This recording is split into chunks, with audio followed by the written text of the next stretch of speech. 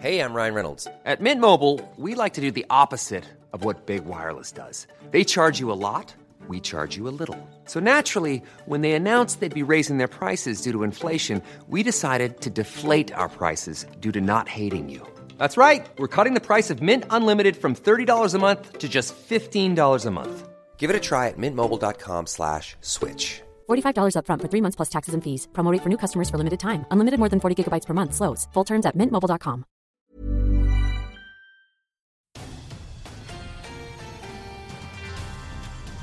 Thanks for joining us for the AccuWeather podcast, Everything Under the Sun. We all recognize the stress that severe weather can cause on people impacted by the storms. But today we're talking about some of the mental health impacts experienced by those who forecast it. I'm joined in the studio by meteorologist Becky DePodwin, and she's going to be talking to me about mental health and forecasting. Thanks for coming in today, Becky. I appreciate you taking some time to talk about this subject. I think it's pretty important. It's really important, and I'm just so glad to see so many different societies and people in this podcast placing emphasis on it. Right, and I think it's great because we were talking before you came in, and, you know, you did talk at the AMS conference this year about this, correct? Like a presentation about that? Yes, it was a panel session. Okay. And I spoke last year at the National Weather Association conference to the students there. Mm-hmm. And I've talked about it in a couple of different conferences as well, mainly to students, mainly to the younger crowd, because they really need to hear some of the things that we're talking about. Right. Well, tell me what made you decide to focus on weather and mental health as a topic? Well, so this is obviously, it's a personal topic for me. I don't think you really dive into a topic like mental health unless it's personal. And so really it stems from my own struggles with depression that really came to a head when I was doing shift work. I can imagine. So sleep deprivation can have a significant impact on both your physical health and your mental health. And I struggled a lot. And it was really a wake-up call of how this lifestyle that we choose. We're meteorologists. We go into this field because we love it, because we're passionate about it. But we also have to understand, like, weather happens 24/7. There are going to be disasters, major weather events that happen, and we have to be there doing our job, getting life-saving information out to people. And that takes its toll. So there's the shift work aspect, the sleep deprivation aspect. There's also the aspect that we are forecasting disasters. Right. I mean, we're in the midst of Hurricane Dorian coverage, and we have been for, over like a week and a half now. So with Dorian, for example, just paint a picture for the listener of what it's like here on the floor, forecasting something that's such a long-term storm. Right. So the level of activity really increases over time. You start to, the storm first develops, and we're like, all right, going to keep an eye on this. And then as it gets closer to land and we start to get a clearer picture of what the storm is going to do, you can just sort of sense the tension in the room, just the level of activity rises. We have 2 or 3 times a day, we have what we call map discussions. Mm-hmm. Those can get kind of heated. Right, because not everybody, and that's one thing, is people are kind of sparring on their ideas on where the storm's going to go as anxiety is rising. Right. And everybody wants to get it right. Right. And we're looking at the latest data coming in, and we're starting to realize, like, this is going to have a significant impact. People's lives are going to be, severely altered. There could be loss of life, a lot of damage. And so we don't take that lightly. So a lot of the decisions that get made, and you can see the concern on people's faces. You can see them struggle to grapple with putting this kind of forecast out. I'll never forget, I'm going to jump from Dorian to Harvey. I'll never forget the discussion that went around putting, I think it was initially 40 inches of rain on the map. And people were like, we can't, this is unprecedented. How can we say that? I remember that. Yeah. And it was such a tense moment. And then we ended up going to 60 inches eventually. And that verified. And it's mind-boggling. And it's decisions that we don't take lightly. It's decisions that are difficult to make. But thankfully, it's a great team. Everyone works very well together. There's different roles. Everyone knows what their piece in the puzzle is. But it's difficult, and there is a lot of tension. Right. And a lot of stress when it comes to forecasting major weather events like hurricanes, like Dorian. And it just lasts a really long time. It just seems like it never ends. Goes on forever. And it's the stress of the whole time wanting to get it right. It's like test anxiety. I mean, you want to get it right, but it's a test that may last for like a week. Right. That's a good comparison. So we have this whole buildup, particularly with hurricanes. I think they're probably one of the more draining. I mean, severe weather is a whole different ballgame, but with hurricanes, it's this lead up and we see it coming from so far out. And then we see the damage unfold. We see the people's lives being completely, upheaval, that people have died from this. And that's, how do you resolve that in yourself? That like, this is the thing that we are most passionate about in our lives, is the weather. And then it has these devastating impacts. And we know exactly what's going to happen for the most part. We know it's going to have these impacts and we're powerless to stop it. Right. So there's that aspect. There's some form of what we call vicarious trauma that's associated with that. And the other aspect that I've worked with some people in the National Weather Service on this is they go out and do damage surveys, particularly after tornadoes. They're not trained for that. They're scientists. Because that's traumatic. It really is traumatic. You don't consider that. They're just out, you think, oh, well, they're going out, they're just checking and assessing the damage and seeing what category it was. But to think about, well, they're actually out there possibly meeting some folks that had their home destroyed, so you really don't think about that when you just hear, oh, they're going out to assess the damage. No, I mean, they're seeing kids' toys strewn about. They're smelling things. No one talks about the smell after disasters. I haven't experienced it personally, but I've heard a lot of people talk about how just it's haunting, really. But they're talking to people. They're hearing the stories of what it was like to be in the shelter when the tornado was passing over, seeing their homes and belongings just strewn everywhere. That's a really hard thing to get your head around. And at the end of the day, like we're meteorologists. There's not training for this. There's not training on how to talk to people when they've lost everything. There's not training on how to handle it yourself. And so there's so many different aspects of weather and meteorology that tie back into the mental health aspect that we're only just beginning to talk about it. Right. Now, because you said you had, your own struggle with it. So initially, did you start talking to maybe some of your colleagues about it and did you start to find any comfort among your colleagues or even recognize that maybe some of them were dealing with it or anything? What was it like for you? So the interesting thing is that I started first talking about it on social media. For whatever reason, that was... It feels like maybe a safe place because you can kind of put it out there. Right, which is kind of what I did. And I was shocked at the reaction. And everyone's like, wow, yeah, me too. And as soon as one or two people started saying this is what I'm feeling, this is what I'm going through, so many other people were like, yeah, no, that's same for me. I also struggle with these feelings. I have anxiety when I see severe weather happening. And it really just kind of opened a floodgate as soon as a handful of people were really vulnerable and honest about what they were going through, which it's been really cool to see. Do you think, unfortunately, there's still a certain amount of stigma that people don't come out and say it? And then finally, when someone like you says it, then they're like, oh, thank goodness somebody said it first. So now I can say something about it. Yeah, there's certainly a stigma. I would say it's less than what it was even, a year, 2 years ago.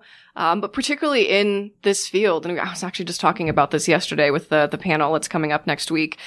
There's this sort of cowboy mentality, I guess you could say, when you're in the midst of severe weather coverage. You want to be there. You don't want to walk away for a second. You don't want to miss anything.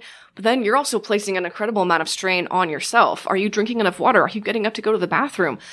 Are you counting on your team to be there for you in this situation? And so many times it's no, we can't. We have to be there on all the time, doing this. It's almost like you all put yourself up. It's almost like the bar keeps getting raised by the next person. The next person's still in there. They're still forecasting. They're still tweeting out information. And so it almost creates a competition of staying in the game of sorts. It is. And unfortunately, it's the whole self-care aspect just gets thrown by the wayside. And you lose sight of, first off, if you're not physically and mentally, well and 100% there, you're not going to be performing your best.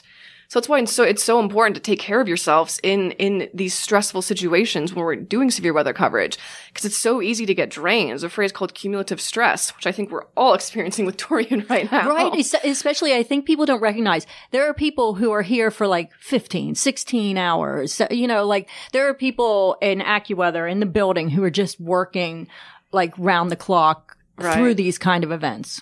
And usually it's by their own choice. I mean, sometimes it's, they need to, but a lot of times it's so hard to tear yourself away. Right.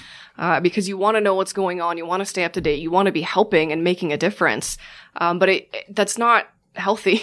No, it's not. And we had that, I remember having it in the weather industry. Before that, I did television, and when there, like local television, when there would be a big story, staying on the site, staying on the scene, you're making phone calls, you're doing things. And I remember doing that same thing where you're not necessarily required there. You just don't pull yourself away, but you don't realize the toll that it's taking on you. Right. And sometimes you don't realize it until you have stepped away and everything just hits you like a wall. Mm-hmm. I've had that happen before, particularly when I was a storm warning meteorologist out in our Wichita office.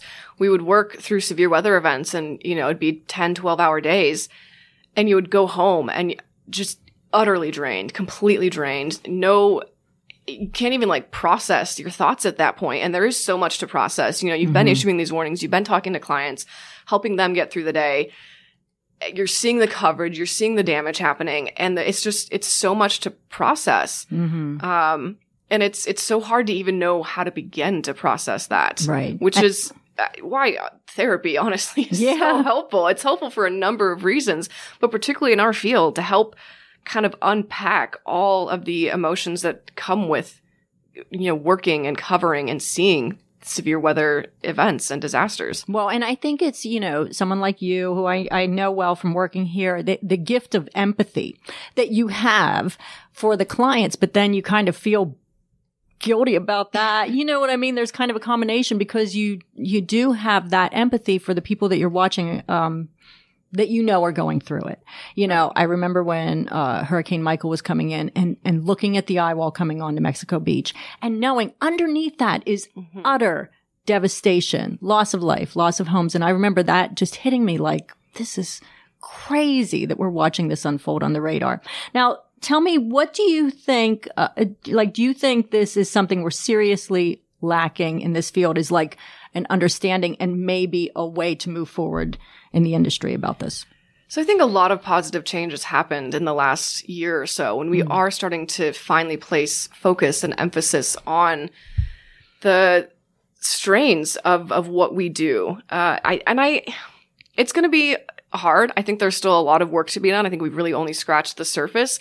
But what we've done so far is kind of pull the curtain back and say, look, we are all experiencing this. And if you say you're not, I don't think that's true. Mm-hmm. And so we're slowly getting people to open up and to talk about it and to realize that it's okay to feel anxious, to feel depressed sometimes when you're seeing some of these things. We're starting to normalize it, which is good. And that's the first step, I think. Right. Just talking about it with your colleagues and right. Just that open discussion about it. I think the next step is for organizations, government, like the National Weather Service, AccuWeather, all of these kind of leaders in the industry to really start taking steps within the organization to help the shift workers, the people who are on the front lines doing the life-saving work, interacting with the public. And there is some work being done in that space, which I think is so valuable. Bringing in a psychologist during these major events to have, go and talk to and help them, help you work through some things. Right. And, I thought it was pretty interesting because recently I had a conversation with Travis Herzog. He's the chief meteorologist in KTRK television in Houston. And I think he called himself the reassurer in chief. He talked about trying, because then you're communicating to a public that is, going through all sorts of trauma, because he said even after Houston, for a year, every storm that had heavy rain, people were starting to panic. So then not only are you kind of handling it yourself, you're trying to figure out what is the best way to move forward to reassure or help the public that I'm serving right in these areas. I mean, it goes back to empathy. You're also, and a lot of meteorologists do this, they also carry the trauma of the public they serve, particularly if you're going and seeing them face to face after disasters, looking through the loss that they have suffered. And if you have any amount of empathy, that's going to stick with you for a very long time. And so it's why we do what we do, but it also takes its toll because we care so much about the public that we serve. Right. And in some of these instances, for example, like there in Houston, Travis, that was his home too. So he said he would be on the air for like 12, 13, 14 hours. But he had a family who was had to leave their home, not knowing, so it's interesting in these local markets too, where the meteorologists are dealing with that. And then they've got a home and family where there's a whole separate issue going on within a storm. Right. That's another aspect to touch on. Like I said, there's just so many different aspects to this. I remember when I was in Wichita, I was working in our office downtown, and there was an EF3 tornado that we knew was passing directly over our apartments. And we had pets there. Thankfully, just pets. Not just pets, but thankfully we didn't have children there. Right. And, everything was mostly fine, but we knew exactly what was happening. We knew exactly where the tornado was, and you're powerless at that point. Yeah. So that's really difficult. And the Harvey in Houston, I heard so many stories of people at the National Weather Service, at stations, who knew their houses were probably flooding, but they were doing their duty. They were, performing their job and getting information out. And that's so tough. Yeah, that is tough. Now, what do you hope comes out of some of these panel discussions? Like, what would be your home run over time? Good question. It's continuing to get people to open up, to kind of come face to face with their own struggles and realize that they're not alone. I also hope that it encourages people to reach out and seek professional help should they need it. I've been going to therapy for 5.5 years now, and it's one of the best decisions I ever made. And I really want to— Kudos for you. I really want to reduce the stigma around therapy. It's not shameful. It's not anything that it makes you a weak person. I think it actually takes a great deal of strength to face some of these internal struggles head on and really try and work through them. Right. So that would be, I think, the most ideal thing, is to have people know they're not alone and there's resources out there. Right. I think it's very, it's admirable of you to step up, to talk about it and shed a light on it. And I'm glad you guys are, doing these discussions and maybe changing the industry moving forward. So thanks for talking to me. I hope so. And thank you for having me on. Thanks for listening. Obviously, this topic has a lot of important components that we'll explore further in upcoming episodes. Be sure to join us here each week. A new episode drops every Thursday. Thanks for listening to this week's episode. Be sure to subscribe to AccuWeather's Everything Under the Sun, giving you the stories behind the weather and so much more. New episodes every Thursday. Just search for AccuWeather on Apple Podcasts, Stitcher, Google Podcasts, or visit AccuWeather.com/podcast. Ever catch yourself eating the same flavorless dinner 3 days in a row? Dreaming of something better? Well, HelloFresh is your guilt-free dream come true, baby. It's me, Keke Palmer. Let's wake up those taste buds with hot, juicy pecan-crusted chicken or garlic butter shrimp scampi. HelloFresh. Stop dreaming of all the delicious possibilities and dig in at HelloFresh.com. Let's get this dinner party started.